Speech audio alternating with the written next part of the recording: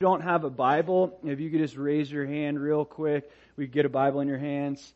Everybody's good? All right. Well, let's pray, and then we'll dive into the Word. Lord, we ask for your Spirit. We ask that you would bless us with the opportunity to experience you through this text. God, that this wouldn't just be another message or just words, Lord, but these words would be invitations to enter into fellowship with you right now. We would enter into your presence, God. We would experience you and what you have for us through your word. So I pray that you would speak to us, that we would see the life-giving power of your word. In Jesus' name, amen. All right, not last week, I have a habit of saying that. 3 weeks ago, we were in 1 Samuel chapter 24, and the title of that message was Yahweh's Will, Yahweh's Way. If you remember, David had an awesome opportunity, or so it appeared, right? Saul came to use the bathroom. Just so happens it was the same cave that David and his men were. It seemed so obvious. It seemed like God had orchestrated all of it, but everything wasn't what it seemed. See, yes, God orchestrated that, but it wasn't for David to take out Saul. It was God testing David to see if he would trust God to do things his way. And we see David knew the Lord wanted to restrain him, so ultimately he restrained himself and he said, I can't slay the Lord's anointed. Yes, it was God's will that David would become the next king of Israel, but it had to happen God's way. Now, similarly, in this next chapter, 1 Samuel chapter 25, we'll get through the whole chapter tonight. God is going to test David in a very similar way. He's going to test David. Yes, the circumstances are different, but he's testing him basically with the same lesson. This time, David, he's going to almost fail. Luckily for David, and it's not luck, it's God's sovereignty, God is going to intervene and send someone to cut David off to prevent him from making a decision that he would ultimately regret. And that's why the title of this teaching is Preventative Providence. Preventative Providence. See, providence is basically the idea that God intervenes on those in the lives of those who He loves and the lives of those who He's chosen, of those who have chosen Him back. He intervenes by providing, by preventing, by doing so many different things, and that's exactly what we're going to see in this chapter. God is going to intervene in David's life to prevent him from falling into sin. In 1 Samuel chapter 25, verse 1, now, let me preface this. We got 44 verses to go through, so we're going to have to go through it kind of fast. Some of the points I won't be able to elaborate on too in-depthly, and there'll be like a bunch of little nuggets on the way, along the way, so I'm just going to give you a heads up with that. We have a lot to get through in a very short period of time. So have patience with me. 1 Samuel chapter 25, verse 1. Then Samuel died, and the Israelites gathered together and lamented for him and buried him at his home in Ramah. And David arose and went down to the wilderness of Paran. Samuel died. Now this is tragic. We haven't seen much action from Samuel in quite a while, but we got to remember who this guy was. He was a prophet. He was a priest. He was a judge. He was a very godly man. He was a man that ultimately anointed the first two kings of Israel. He was a man that came on the scene. If you remember when we first started this book, he was a man that came on the scene and brought light to a very dark time and period in the life of the Israelites. He came on the scene when the ark was captured, and he was a part of getting the ark back, or he at least will be. So, we see that Samuel passes Then in verse 2, it says, "Now there was a man in Maon whose business was in Carmel, and the man was very rich. He had 3,000 sheep and 1,000 goats, and he was shearing his sheep in Carmel. The name of the man was Nabal, and the name of his wife Abigail. And she was a woman of good understanding and beautiful appearance, but the man was harsh and evil in his doings. He was of the house of Caleb." So we see this contrasting thing happening between Nabal and Abigail. Let's focus on Nabal first. Before his name is even mentioned, we see his wealth. He's got thousands of sheep. He has land. He has property. He has prominence. He has position. He has all these different things. And the Holy Spirit inspired the author to write these things down before he even mentioned Nabal's name, because this is really what defines this guy. He's all about wealth. He's all about riches. He's all about material things. That's what leads this guy in the decisions that he makes, as we'll see moving forward. Now, this guy, he had a lot of sheep, right? 3,000. And it was the time to shear sheep. See, there was a specific harvest time, typically once a year, for a sheep shearer. Okay, and basically, if you don't know what shearing sheep is, it's when you cut the wool off of a sheep, and wool was a very what's the word I'm thinking of?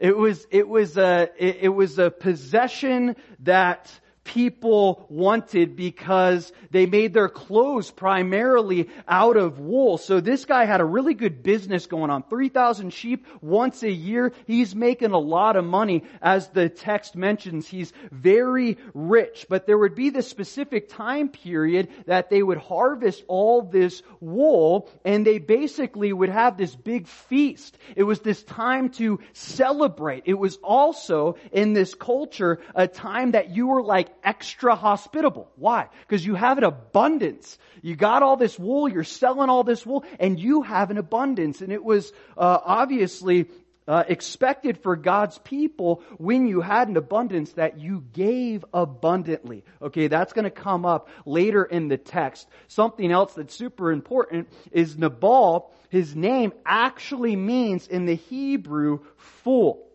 He's a wealthy man, but he is a foolish man. And his name absolutely defines him. Something else that is interesting, it says he was of the house of Caleb. Now, Caleb, it actually means dog. And many scholars suggest that what the author is trying to say is that Nabal had a dog-faced appearance, okay? Not necessarily the character of a dog, but the looks of a dog. And the reason they say this is because when you compare the character qualities of Nabal and Abigail, she's described as beautiful and wise. He's described as foolish and dog-faced, if you will. We don't know if he really looked like a dog. It's interesting to think about, and I'll bring it up again.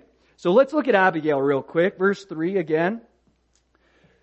"And the name of his wife was Abigail, and she was a woman of good understanding and beautiful appearance, but the man was harsh and evil in his doings. He was of the house of Caleb." In contrast to the description of Nabal, we see Abigail. She was a woman of understanding, or a woman of wisdom. She was a woman of beauty. And this phrase that they use here to describe Abigail's beauty, it's only used a couple other times in the Old Testament. It's used for Rachel and it's used for Esther. So the idea is she was of exceptional beauty. Like she wasn't just like a good looking girl. Like she was beautiful, like stunning, like Elizabeth, beautiful. This woman and this man are like the opposite. They really are. He's foolish. He's rich. Why'd she marry him? Maybe it was because of the money. Likely not. She's a wise woman. This was more likely an arranged marriage, which would often happen in this culture. And now you have this foolish man marrying this beautiful and wise woman. It's not a marriage that exactly lines up. Obviously not very compatible. But this can also happen not just in arranged marriages, this can happen in normal marriages where you choose who your spouse is going to be. That's why it's so important that we don't marry someone that we're unequally yoked to. Specifically, in 2 Corinthians 6:14, Paul says that. Don't be unequally yoked with an unbeliever. But it doesn't just apply to unbelievers. Obviously, a Christian man or woman shouldn't marry someone who isn't a Christian. Their faith, you might think, well, I'll marry him, then I'll save him. More likely than not, you'll get led astray. We even see that happen with Solomon. But this doesn't just apply to a believer and an unbeliever. This also applies to your level of spiritual maturity. Where are you at spiritually? And that other person that you're looking to potentially marry, where is that person at spiritually? Are we equally yoked? Are we on the same spiritual page? Because anyone can convince you that they're spiritual for a short period of time. And this is so important for anyone that's considering marriage. Many of you are married, but some of you may not be, and I know some that aren't. But when you're looking at the other person that you're considering having this serious relationship that might wind up in marriage, it's so important to really understand their spiritual maturity. Really understand where they're at. Anyone can fool you into thinking that they're spiritual for a short period of time, as I mentioned, but what does the long term look like? Does this person show that they love the Lord with all their heart, soul, mind, and strength? Are they doing the little things? Are they faithful with the little things? How do they treat their family? How do they treat their mom? That's a huge one. How do they treat their dad? How do they treat their siblings?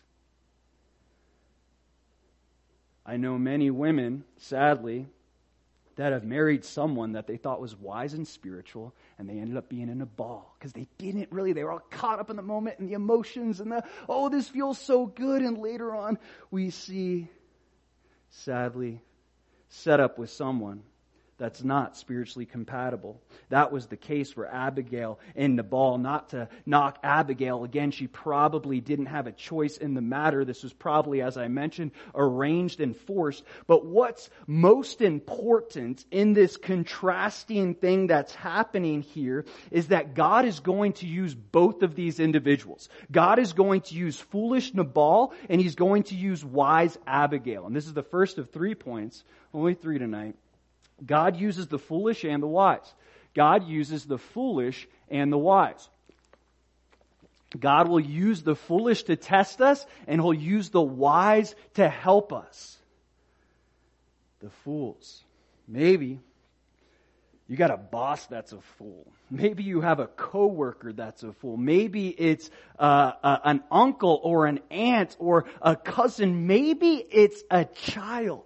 And we can look at the fool and get so frustrated, as David will with Nabal. But it's important to note that God will absolutely use those fools in your life to teach you, ultimately by testing you. And He'll test you in so many different ways. We'll see how God tests David through this fool named Nabal.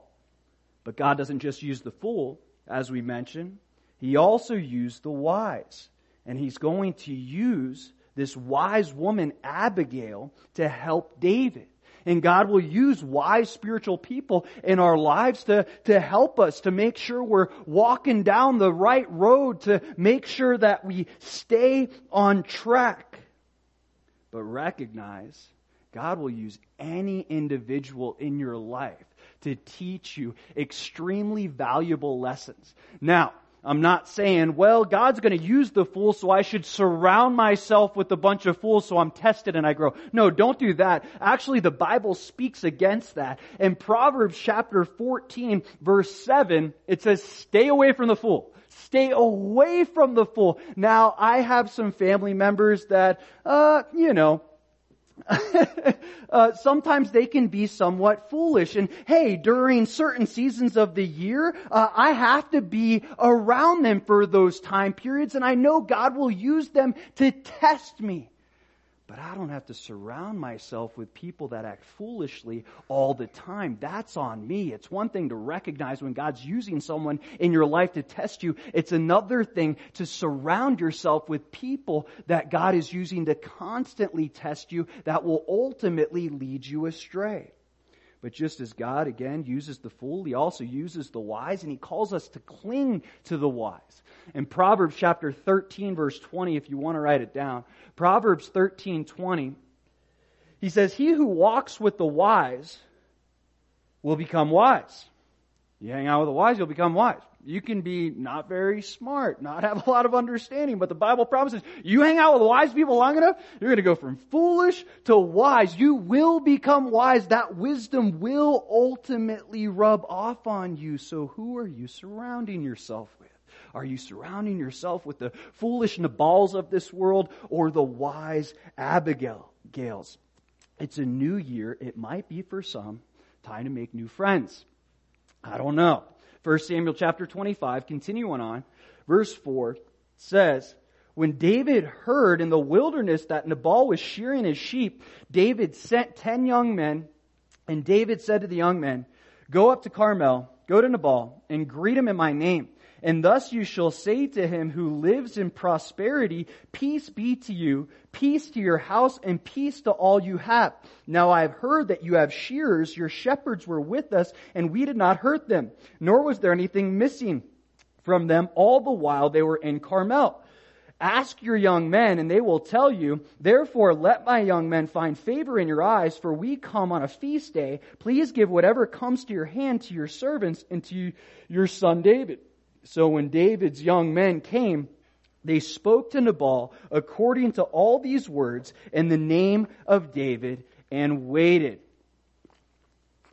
Let's break this down a little bit to get some understanding. Okay, so what's happening here is David and his 600 men, they're watching Nabal's sheep.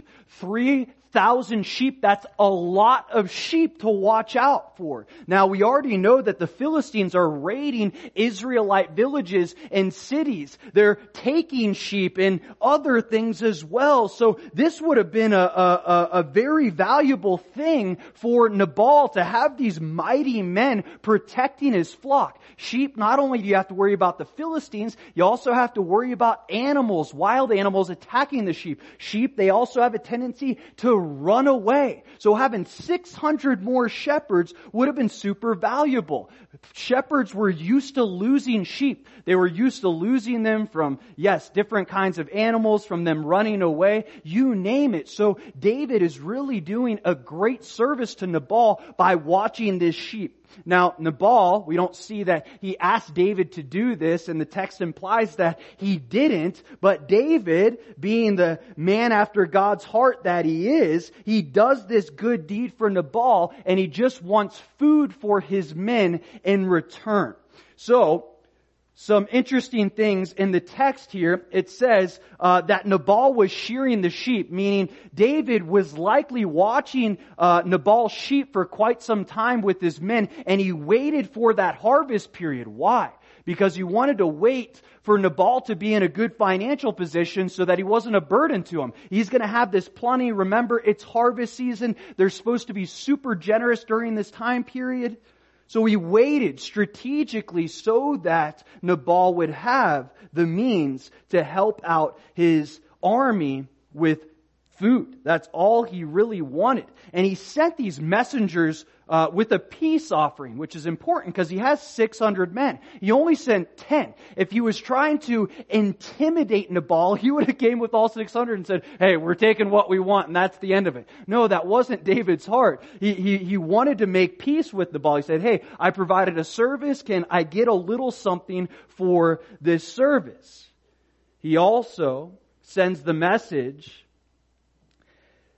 that Nabal can trust that they did a good job. Not one sheep went missing. Nothing went missing, which was miraculous in and of itself. And they didn't harm anything. They didn't do anything bad. They were good to the shepherds. He says, talk to your shepherds. We took care of them. We took care of your sheep in a very nice way so they can vouch for us, which they will later on down the road. And he also says we came on a feast day. Again, this was the time of abundance, the time of plenty, the time of harvest, the time where he had everything he could possibly need plus more. This was a perfect time for him to be able to provide for these 600 men. And finally, he says, please give whatever comes to your hand. So he's not saying, hey, we worked 600 men at this many hours for this period of time. You owe us, $1 million. No, he didn't do that. He said, just give us whatever you can. Like, we're not asking for everything. We just want a hot meal. Like, that's it. That's all we're asking for. So the time that David spent taking care of these sheep, it was absolutely fair for Nabal to fork up some food for these guys. 1 Samuel chapter 25, verse 10. Then Nabal answered David's servants and said, who is David and who is the son of Jesse? There are many servants nowadays who break away each one from his master. Shall I then take my bread and my water and my meat that I have killed for my shears and give it to men when I do not know where they are from? So listen to this. Listen to what Nabal says. First off, he says, who is David? Now, this isn't I don't know who David is, because everyone knows who David is, right? Saul slain his thousands, but David his tens of thousands. David is literally the most popular person in the land. He's not saying I don't know this David. He's saying, who is David? David, who are you? You're a nobody. You're not even in the kingdom anymore. You're a nobody. That's what he's getting across to David. To add insult to injury, he continues on and he says this. Look again. There are many servants nowadays who break away each from his master. What he's saying is, David, you're a rebellious servant. All you are is some dude that rebelled against Saul and ran away. We know David is not a rebellious servant. We know that he's the most faithful servant Saul ever had. But he's being accused of being a rebellious, faithless servant. So Nabal, he continues to insult him. Shall I then take my bread and my water and my meat that I have killed for my shears and give it to men when I do not know where they are from? He's insulting the men as well, in the sense that basically he's saying, who are you? And I don't know where you're from. You guys are nobodies, just like your leader. But look what else he says when he refers to his possessions. He says, my bread, my water, my meat, mine, mine, mine, mine, mine. He saw everything that he had as his and not as God's. How do you see your possessions? Do you see them as mine, mine, mine, or you see them as God's? Because ultimately the Bible says that all of this is God's. Every single thing we have is God's. Our cars, our houses, our jobs, even our family members, they're all God's. He's allowing us to be stewards over those things. And we can choose whether we're good, generous stewards or whether we're selfish stewards. See, God isn't just testing David, He's testing Nabal. This was a test for Nabal to give him an opportunity to be generous. We know him to be an evil man. This is a chance to repent from that. Give a little this time. You got this whole army. They did you a good service. How about you take care of them and give them some food and some water and give them a little bit of what you have? See, generosity is something that the Lord expects from us. It's a spiritual discipline, if you will, just like any other spiritual discipline. You look at prayer, you look at reading your Bible, coming to church, serving, fasting, all these different things that the Lord calls us to do. Generosity, giving is a part of it. Why? For God so loved the world that He gave His only Son. God loves, God gives. And we're called to be imitators of God as dear children. Because He gives, we too are called to give. And sometimes just like God did with Nabal. He'll send people in our lives to test us on our generosity. Are you truly generous? It could be a homeless person on the corner. It could be a friend that's in need. It could be tithing. It could be really anything and everything. The important thing is God's trying to produce that character of generosity in us. Now, I'm not saying that every homeless person that you see on the corner, you should give them something. But if you have had experiences like me, there's sometimes I feel that knock on the heart that I'm supposed to give them something. Like, yeah, this time I'm supposed to give this specific individual something. And there are times when certain friends and family members, you probably shouldn't give because you might be enabling them with a certain sin. And it takes the discernment of the Spirit to understand when to be giving and when to say, hey, this is hurting this person by giving. But the point is, generosity is a crucial component of the Christian faith. And recognize, just as God did with Nabal and David, sometimes God will send people into your life to test you in that area. Are you generous? Are you giving? 1 Samuel chapter 25, verse 12. So David's young men turned on their heels and went back, and they came and told him all these words. Then David said to his men, every man gird on his sword. So every man girded on his sword, and David also girded on his sword. And about 400 men went with David, and 200 stayed with the supplies. David's response, gird on your sword, right? Awesome, David. Yeah, dude, get this guy. This guy is wicked. He's a horrible man. He's likely a horrible husband. He's a greedy, selfish pig. The sword. He deserves the sword. Does he?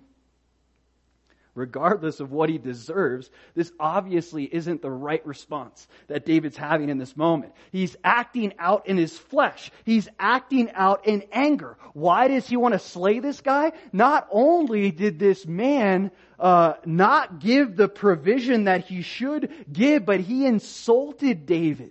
He humiliated David, and not just to his face, behind his back to his men. David's hurt. And he's acting out. See, David was doing a good thing, right? He was helping out this guy Nabal. He was taking care of the sheep because he's a good shepherd. And then here comes this man, this guy Nabal, this fool, this evil guy that insults David. And just when David was on the right track, doing the right thing, here comes Nabal and knocks him off course. And now he's getting ready to commit murder, not just against Nabal, but his entire household, the text says. See, we can be on the right track, doing the right thing. And then here comes this Nabal, this discourager, this person that insults us, this person that makes us so angry that we want to lash out, we want to do something, we want to have vengeance. It's exactly what happened to David. And we can expect it to happen to us. I guarantee you, if there aren't Nabals in your life, there have been and there will be. There will always be Nabals. Maybe seasons you won't have the Nabals, but the Nabals will come and go. They'll come to test you just as David is being tested now. But David, right now in this moment, he's beginning to fail the test. He wants to slay this man. He wants to commit murder. And he's going to send, it says 400 of his men here. This isn't like an intimidation thing. Okay? He's going there to wipe everyone out. He's not just going there to rob him and take his possessions. He's literally going to kill him and his whole household. The text goes on, 1 Samuel chapter 25, verse 14. Now one of the young men told Abigail, Nabal's wife, saying, look, David sent messengers from the wilderness to greet our master, and he reviled them. But the men were very good to us, and we were not hurt, nor did we miss anything as long as we accompanied them. Then we were in the fields. When we were in the fields, they were a wall to us both by night and day. All the time we were with them, keeping the sheep. Now therefore, no one consider what you will do, for harm is determined against your master and against all his household, for he is such a scoundrel that one cannot speak to him. So apparently one of these servants just heard the conversation that Nabal had with the 10 men, and he knows there's going to be a problem. This guy has some wisdom too. The unnamed servant, he's ultimately the one that gives Abigail the message, and Abigail's going to be the one that the Lord uses to prevent David from falling into this sin. Not to ruin the story, but this servant, this unnamed servant, is a super valid person in this text. He's absolutely crucial. So he goes and he tells Abigail why. Because Abigail's wise. She has understanding. She actually thinks. He knows she can get him and the family and the whole household out of this situation. They knew, without even talking to David, that David was going to do something about this. They knew, just by the words of Nabal, that David was going to come after them. So, he shares this message with Abigail. Continuing on, 1 Samuel chapter 25, verse 18. Then Abigail made haste and took 200 loaves of bread, 2 skins of wine, 5 sheep already dressed, 5 seahs of roasted grain, 100 clusters of raisins, and 200 cakes of figs, and loaded them on donkeys. And she said to her servants, "Go on before me. See, I am coming after you." But she did not tell her husband Nabal. So it was, as she rode on the donkey, that she went down under cover of the hill, and there were David and his men coming down toward her, and she met them. Abigail acted quick. Says she moved in haste, and she accumulated an abundance of possessions for these guys, like very quickly, which tells us that Nabal had plenty. Okay, he had plenty to give. He was just greedy, and he didn't want to give. It didn't take her like days, like harvesting this stuff, getting this stuff together. Like she did it ASAP. Goes to show you how wealthy this guy actually is, that all these things were simply on hand. But it also says that Abigail, she didn't tell her husband. It's interesting. We're going to see Abigail as such a good example in parts of these texts. And she's super submissive to David, but she's not submissive to her husband. Now we understand because the guy is a fool and the man is evil, but this part isn't right. She should have talked to Nabal. Now Nabal might have said, "Hey, no, we're not going to do this." But biblically speaking, she should have said something. Nevertheless, Abigail is bailing her husband out of potentially dying, which likely would have happened if she didn't do this. Goes on, 1 Samuel chapter 25, verse 21. Now David had said, "Surely in vain I have protected all that this fellow has in the wilderness, so that nothing was missed of all that belongs to him, and he has repaid me evil for good. May God do so and more also to the enemies of David, if I leave one male of all who belong to him by morning light." So look at what David says. First off, he says, "Surely in vain I have protected all of this man's possessions." This reveals David's motivation behind why he was doing what he was doing. He was doing it to get a reward. Why do you do the things that you do? Why do you serve in the capacity that you serve? Why do you do the things for the Lord that you do for the Lord? Is it to gain something? Is it to get something? See, David assumes that this labor was in vain. But the Bible tells us in 1 Corinthians chapter 15, verse 58, 1 Corinthians 15:58, it says that our labor is not in vain if it's in the Lord. If he's doing this for the Lord and just trying to be a good guy. All right, man, we helped this guy out. He didn't help us. It is what it is. I wasn't doing this to just get food for my guys. I was doing this because this was the right thing to do. It'd be a different story. But we see David's motivation for doing what he was doing was off. Goes on. 1 Samuel chapter 25, verse 23. Note real quick. In verse 22, look, David says, "If I leave one male of all who belong to him by morning light," we see David's intentions are to slay everyone. Moving on, verse 23. "Now when Abigail saw David, she dismounted quickly from the donkey, fell on her face before David, and bowed down to the ground. So she fell at his feet and said, "Oh, on me, my Lord, on me let this iniquity be, and please let your maidservant speak in your ears and hear the words of your maidservant."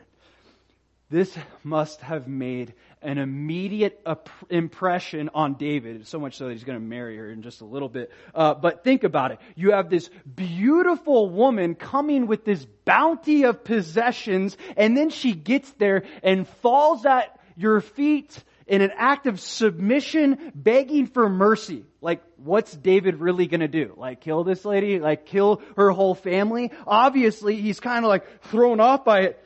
Man, this woman just provided for our army. She made things right. Who is this woman? But look what else Abigail says. She says, "On me, my Lord, on me let this iniquity be. Don't blame my foolish husband. The sin's on me." Crazy. The character of Abigail.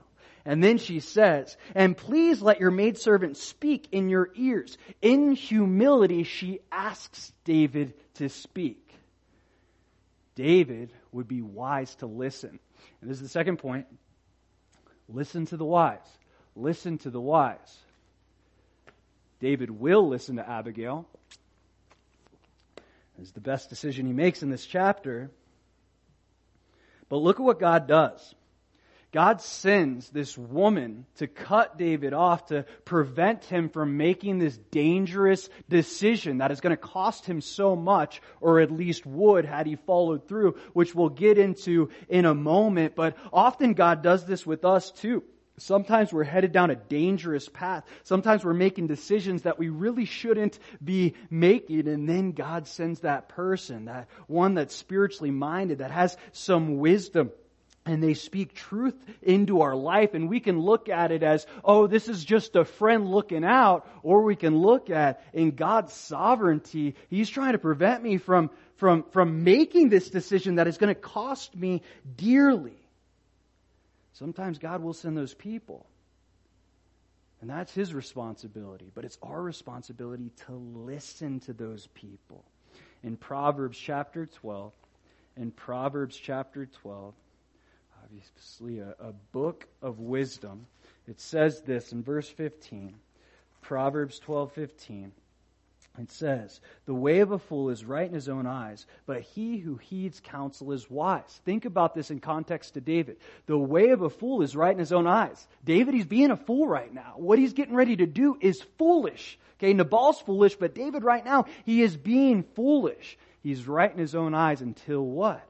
Until he who heeds counsel is wise. Until this wise woman comes and approaches and deters him from making this devastating decision. We often can head down these foolish paths, but we gotta incline our ear to hear the words of the wise. And don't just chalk it up as, good friend just looking out. Recognize that God does this. He sends wise people into your life. It's literally, if you would, a messenger from the Lord on so many different occasions. 1 Samuel chapter 25, verse 25. "Please, let not my Lord regard this scoundrel Nabal, for as his name is, so is he. Nabal is his name, and folly is with him. But I, your maidservant, did not see the young men of my Lord whom you sent. Now therefore, my Lord, as the Lord lives and as your soul lives, since the Lord has held you back from coming to bloodshed and from avenging yourself with your own hand, now then let your enemies and those who seek harm for my Lord be as Nabal. And now this present which your maidservant has brought to my Lord, let it be given to the young men who follow my Lord. Please forgive the trespass of your maidservant, for the Lord will certainly make for my Lord an enduring house, because my Lord fights the battles of the Lord, and evil is not found in you throughout your days." We see that Abigail approaches David with such tact and the way that she communicates. And it appears, if you look back at verse 28, for the Lord will certainly make for my Lord an enduring house. It appears that Abigail is aware of the promise that Yahweh made to David, okay? And she's going to speak some prophetic things in here as well. But apparently the promises that were made to David concerning his house and him being the king were known by many people, if not all. Abigail, at the very least, was aware of it. So, what she's trying to do is help David look at the big picture. Did God not promise you that your house was going to endure? That you were going to be the king? Don't go and take matters into your own hand. Remember, you got to trust the Lord in this. She's trying to inspire David to think spiritually and trust the Lord. So she continues on in verse 29. Yet a man has risen to pursue you and seek your life, but the life of my Lord shall be bound in the bundle of the living with the Lord your God. And the lives of your enemies he shall sling out as from the pocket of a sling. And it shall come to pass when the Lord has done for my Lord according to all the good that he has spoken concerning you and has appointed you ruler over Israel, that this will be no grief to you, nor offense of heart to my Lord, either that you have shed blood without cause, or that my Lord has avenged himself. But when the Lord has dealt well with my Lord, then remember your maidservant. So look at what she does. Again, being so tactful in how she communicates. First she says, yet a man has risen to pursue you, to remind him, your battle isn't against Nabal, your battle is with Saul. He's the one that's out to kill you. Nabal, in other words, is no threat. But she also says, look at this wording here. But in the lives of your enemies, he shall sling out as from the pocket of a sling. What does that remind you of? When David slayed Goliath, what is she doing? She's using words to try to bring David back to remembrance so that he can recall how God has delivered him in the past. Remember, David, it wasn't the stone or the sling that slayed Goliath. It was God. It was God's hand behind the stone and behind the sling. That's the only reason Goliath went down. And David knew that. And he said that back in 1 Samuel chapter 17. The Lord is going to defeat this giant. It's all the Lord that's going to take care of me, that's going to avenge me. So, she's trying to remind him, hey David, you didn't get to where you were by avenging yourself. You didn't get to where you are now by taking matters into your own hands. Remember, you got to where you are because you've trusted the Lord. And the Lord has protected you. The Lord has avenged you. See, Abigail, she comes off with wisdom, yes, with also humility. We see this act of submission as she falls at his feet and asks him if she can speak, but her submission isn't silent. Submission isn't always silent. And David is going to get so much wisdom in the counsel of Abigail's words. Ladies, this is like the best text to look at when it ever comes to considering how do I confront a man? Whether it's your husband or your brother or your dad, when you look at how Abigail does this, it's not that you have to bow at the feet. I don't recommend that, okay? But the words that she uses, she inspires spirituality. She doesn't get on him and say, you idiot, you're going to lose everything if you make this decision. You're just as foolish as my husband. No, she doesn't say any of that. She used these strategic words to inspire spirituality, to encourage him, to make him want to be a better man. There's so much wisdom in how Abigail communicates to David. David's in the wrong, but he doesn't see it until she tells him. But she doesn't just tell him, it's how she tells him. Moving on, 1 Samuel chapter 25, verse 32. Then David said to Abigail, "Blessed is the Lord God of Israel, who sent you this day to meet me. And blessed is your advice, and blessed are you, because you have kept me this day from coming to bloodshed, and from avenging myself with my own hand. For indeed, as the Lord God of Israel lives, who has kept me back from hurting you, unless you had hurried and come to meet me, surely by morning light no males would have been left to Nabal." So David received from her hand what she had brought him, and said to her, "Go up in peace to your house. See, I have heeded your voice and respected your person." In God's providence over David's life, He sent Abigail as a way of escape. Abigail, in her words, was David's way of escape, but David still had to listen. David still had to take the way of escape. And that's the third and final point. Take the way of escape. Take the way of escape. It's one thing to see God's hand at work. It's one thing to listen, but it's another thing to do something with the words that you're receiving. Think about what this would have cost David if he made this decision, if he slayed Nabal. Now he's a murderer. Now Saul has a legitimate reason to kill David. Right now he doesn't have a legitimate reason to come after David. But if he slaughters this guy and all the males in his household, now Saul has something to work with here. He'd also be slaughtering innocent people. So he'd just be a king after Saul. He'd be the same type of king as Saul. That's not what God wanted. As well, the people, they would have lost trust in him, right? What? David? The guy that we love, now he's just going around to villages slaying people and taking their stuff? Like, who is this guy? They would have been afraid of him. David had a lot to lose had he followed through and made that decision. So he understands the error of his way, and he thanks Abigail. He recognizes that she's a messenger from the Lord. Thank God that God sent Abigail to deter me from making this horrific decision. And this is something that I don't think that we think or consider enough.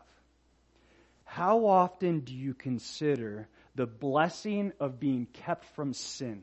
The blessing from being kept of sin. I don't even think we're that aware of it. But when you look at it, David is blessing the Lord. He's praising the Lord because he's being kept from sin.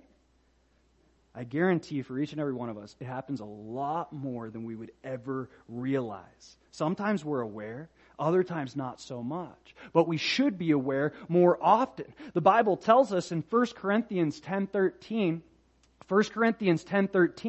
it says, "No temptation has overtaken you except such as is common to man. But God is faithful, who will not allow you to be tempted beyond what you are able. But with the temptation will make a way of escape that you may be able to bear it." The things that we're tempted with, whether it's anger and I want to murder someone, could happen, hopefully not. Or it's lust, it's pride, it's greed, it's covetousness, you name it. All these things that we're tempted with, every time God promises in His Word, He'll make a way of escape. There's a way you don't have to do it. There's a way, there's a door to walk through if we open our eyes and our ears and we see it and we walk through it. Sometimes it comes in the form of people, like it was in this case, this wise woman Abigail. And when you look at your past and maybe decisions that you have made or didn't make, and you look back at maybe times, and I was really thinking about this, where God prevented you from making a catastrophic mistake and sinning. Man, thank God that He does that. Because where would we be if He didn't do that? I told you the story in the past. I'm going to share it in a different light.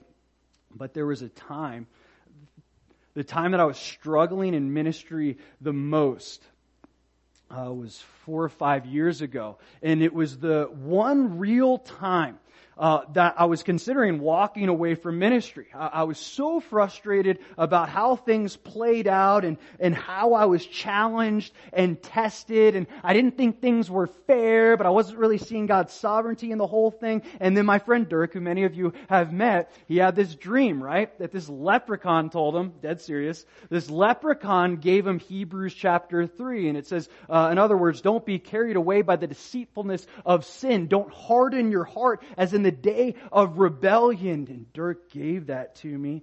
It was a message from the Lord. Dude, don't harden your heart about this. You were the one that did wrong. Don't put this on someone else. Don't harden your heart because of sin and make a decision that's going to cost you so much down the road. I had no idea what God had for me. I was a couple years into ministry, but I wonder what would have happened if God didn't send that way of escape. If God didn't send that leprechaun to Dirk and I didn't get that message, it would have cost me. I wouldn't be here now.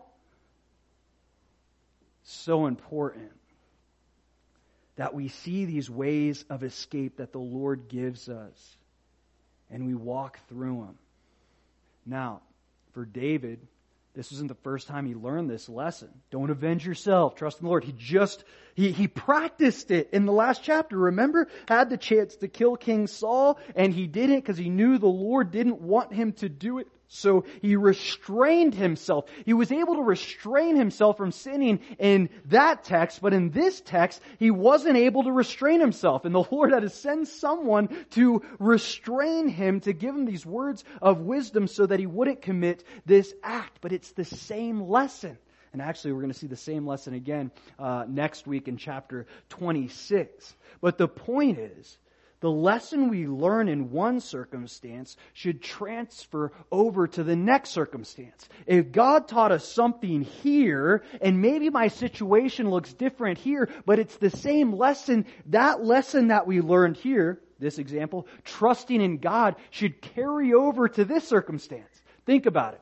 So, with King Saul, I don't need to avenge myself, though this man has wronged me. Saul wronged David way more than Nabal did. Okay? He was out to kill him, not just saying insulting words. Okay, I need to trust God here, that He's going to make me king, but when this guy insults me, I can't trust God to avenge me. I have to take matters into my own hands. And it's literally a lesser degree of the lesson, yet David is failing the test, or at least he was before Abigail said something. The point is, when God teaches us a lesson, it's got to carry through, and we got to be able to make the connections to other circumstances that it applies to. It's things like this, and we all do this. It's like, I don't know where you were, but I've explained where I was, and thinking about, I trust God to deliver me from the bondage of addiction and this hideous life that I was living, but I don't trust God to take care of my financial situation. It's like, what? Like, you trust God there and you trust God here because God proved Himself here? Yeah, He's going to prove Himself here. The lesson has to transfer over from circumstance to circumstance. 1 Samuel chapter 25, verse 36. Now Abigail went to Nabal, and there he was holding a feast in his house like the feast of a king, and Nabal's heart was merry within him, for he was very drunk. Therefore she told him nothing, little or much, until morning light. So it was in the morning, when the wine had gone from Nabal and his wife had told him these things, that his heart died within him and he became like a stone. Then it happened after about 10 days that the Lord struck Nabal and he died. Look at that. David didn't have to do it. He didn't have to do anything. He could trust the Lord, and the Lord proved once again He's faithful. He will avenge David. We don't have to avenge ourselves, as we've mentioned in the past. Vengeance is mine, says the Lord. 1 Samuel chapter 25, verse 39. So when David heard that Nabal was dead, he said, "Blessed be the Lord, who has pleaded the cause of my reproach from the hand of Nabal, and has kept His servant from evil, for the Lord has returned the wickedness of Nabal on his own head." And David sent and proposed to Abigail to take her as his wife. Guess that's one way to take care of widows. Let's marry them. Well, that was David's philosophy anyways. I'm not encouraging that. If the Lord's leading it, it is what it is. Anyways, so David, he marries Abigail. And it goes on to say in verse 40, when the servants of David had come to Abigail at Carmel, they spoke to her, saying, "David sent us to you to ask you to become his wife." Then she arose, bowed her face to the earth, and said, "Here is your maidservant, a servant to wash the feet of the servants of my Lord." Such a servant. So Abigail rose in haste and rode on a donkey attended by 5 of her maidens, and she followed the messengers of David and became his wife.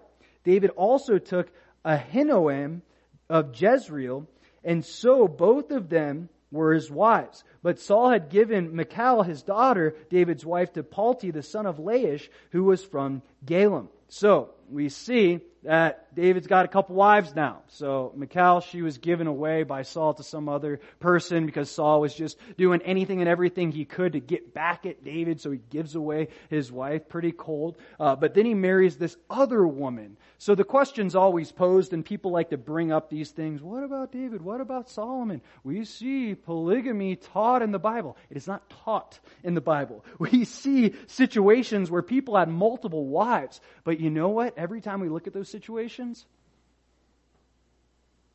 they're bad situations.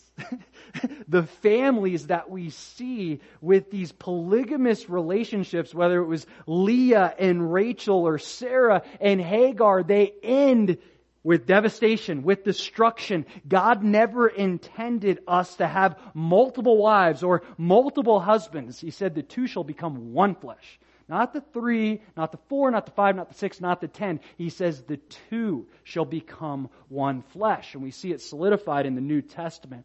Paul tells Timothy, hey, you got to be a husband of one wife. So the Bible absolutely doesn't say polygamy is a good thing. Now, we can't say that David was sinning here because it wasn't given to the people yet that you couldn't marry more than one person. So we can't say that directly it was a sin, but it obviously wasn't a great decision. And we see David's family life as great as a king he is, and a psalmist and a prophet. His family life is a mess, as we'll get into in the future. But the point of this chapter is, once again, we see God's providence and protection over David's life. He prevented him from making a decision that would have cost him dearly. Could have cost him perhaps everything. Imagine he slaughters these people and he becomes king later on and nobody trusts them. They live in fear of him just as they lived in fear of Saul. See, God,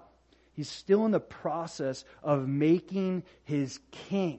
And He often had to intervene so that He would be sure that David would become the king He needed him to become. Same holds true for us. God will often intervene in our lives to try to help us become the people that we need to be. But we got to see it. We got to see when God intervenes, whether it's sending a person or putting something on your heart to pray, to come to church, to connect more, whatever the case may be. God does intervene in our lives, but He will not force our will. He won't force our will. He gives us free will. And He tries to help us know for sure that He's there and tries to lead us down the straight path. But we're the ones that have to make the decision to walk down it, just as David did. He could have closed his ear to Abigail and said, I'm set in my ways, I'm going to do what I want to do. But he recognized Abigail was sent from the Lord to cut him off and to prevent him from making this careless decision. We can trust that God will always give us a way of escape. We can trust in this preventative providence, if you will. But it's our responsibility to take that way of escape. Let's pray. Lord, thank You for Your word. We thank You for how You protect us. Lord, how You try to prevent us from sin. Lord, I pray that we would see that more often, that we would see Your sovereignty in our life. We know You won't make us do things, but sometimes You try to get things across to us that are so clear and we close an ear, we close our eyes because we're set in our ways, we're set in our decision, and this is what we want to do, whether You're in it or not. God, I pray that You would give us the humility to open our minds and our hearts, that we would see You intervene. And as You try to prevent us from walking down a path that leads to destruction, Lord, we would see the doorway that leads to life, and we would take the way of escape. In Jesus' name, amen.